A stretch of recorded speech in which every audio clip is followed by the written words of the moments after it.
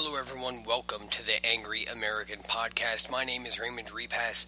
I am the Angry American. I absolutely love churros from Sheetz. No, Sheetz has not paid me to say that. Churros just taste like the child born as a result of a donut and a bowl of Cinnamon Toast Crunch deciding to have a crazy one-night stand in a deep fryer. What I don't like about them is how I am forced to order them. Self-checkout lanes are just about everywhere you go now. Walmart has them, the grocery store has them, and they've even started popping up in food services. In some of these places, you only perform part of the transaction at a computer screen, and in other places, you complete the entire transaction from scanning the barcode to entering your order to paying for it without ever speaking to another human being. And it is that lack of human interaction that worries me. I get the convenience of it, or rather the perceived convenience of it. You throw crap into your cart and just start scanning it and throwing it into bags yourself. Pay and be on your way. Until, that is, you get stuck waiting on someone who has never used one or is just terrible at using them to figure it out. Or until the calibration on the screen you are placing your order on is off and suddenly you can't get the stupid guacamole option off of your turkey sandwich. In the end, honestly, they are more convenient, not to the consumer, but to the business that uses them. For every self-checkout lane and every automated order entry screen, there is one less American job. One less American they have to pay. One less person they have to provide health care and benefits for. One less person that takes away from their profits. These devices are just another wave in a long history of American jobs being lost to automation.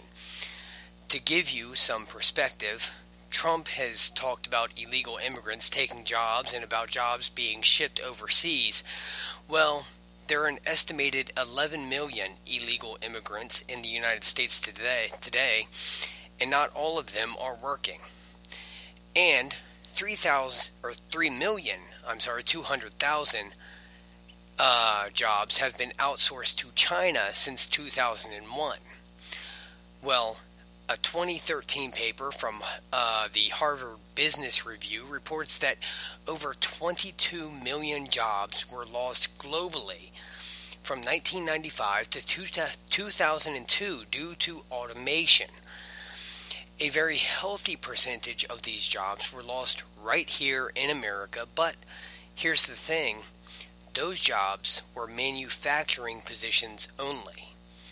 What I'm talking about are entry-level positions held by first-time employees, young employees, or employees with lower levels of education. These are important jobs to hold up the American economy.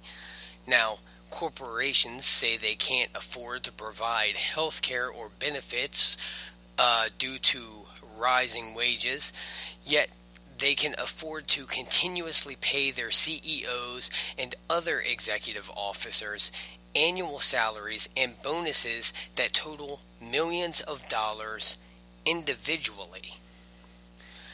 As an active citizen, I have come to the realization that every time I or anyone else uses a self-checkout lane or an automated order entry screen, American jobs are taking a hit.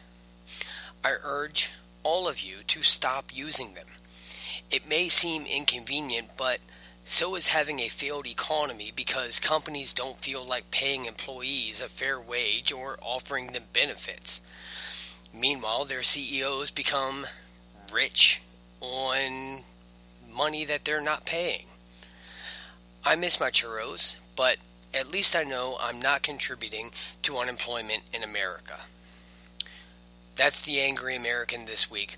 I'll be back Sunday with another episode, and be sure to come back Saturday for another episode of The American Loyalist. You can find me on Twitter at A Loyalist Pod, and you can support both the American Loyalist and the Angry American at patreon.com/American Loyalist. Thank you for listening.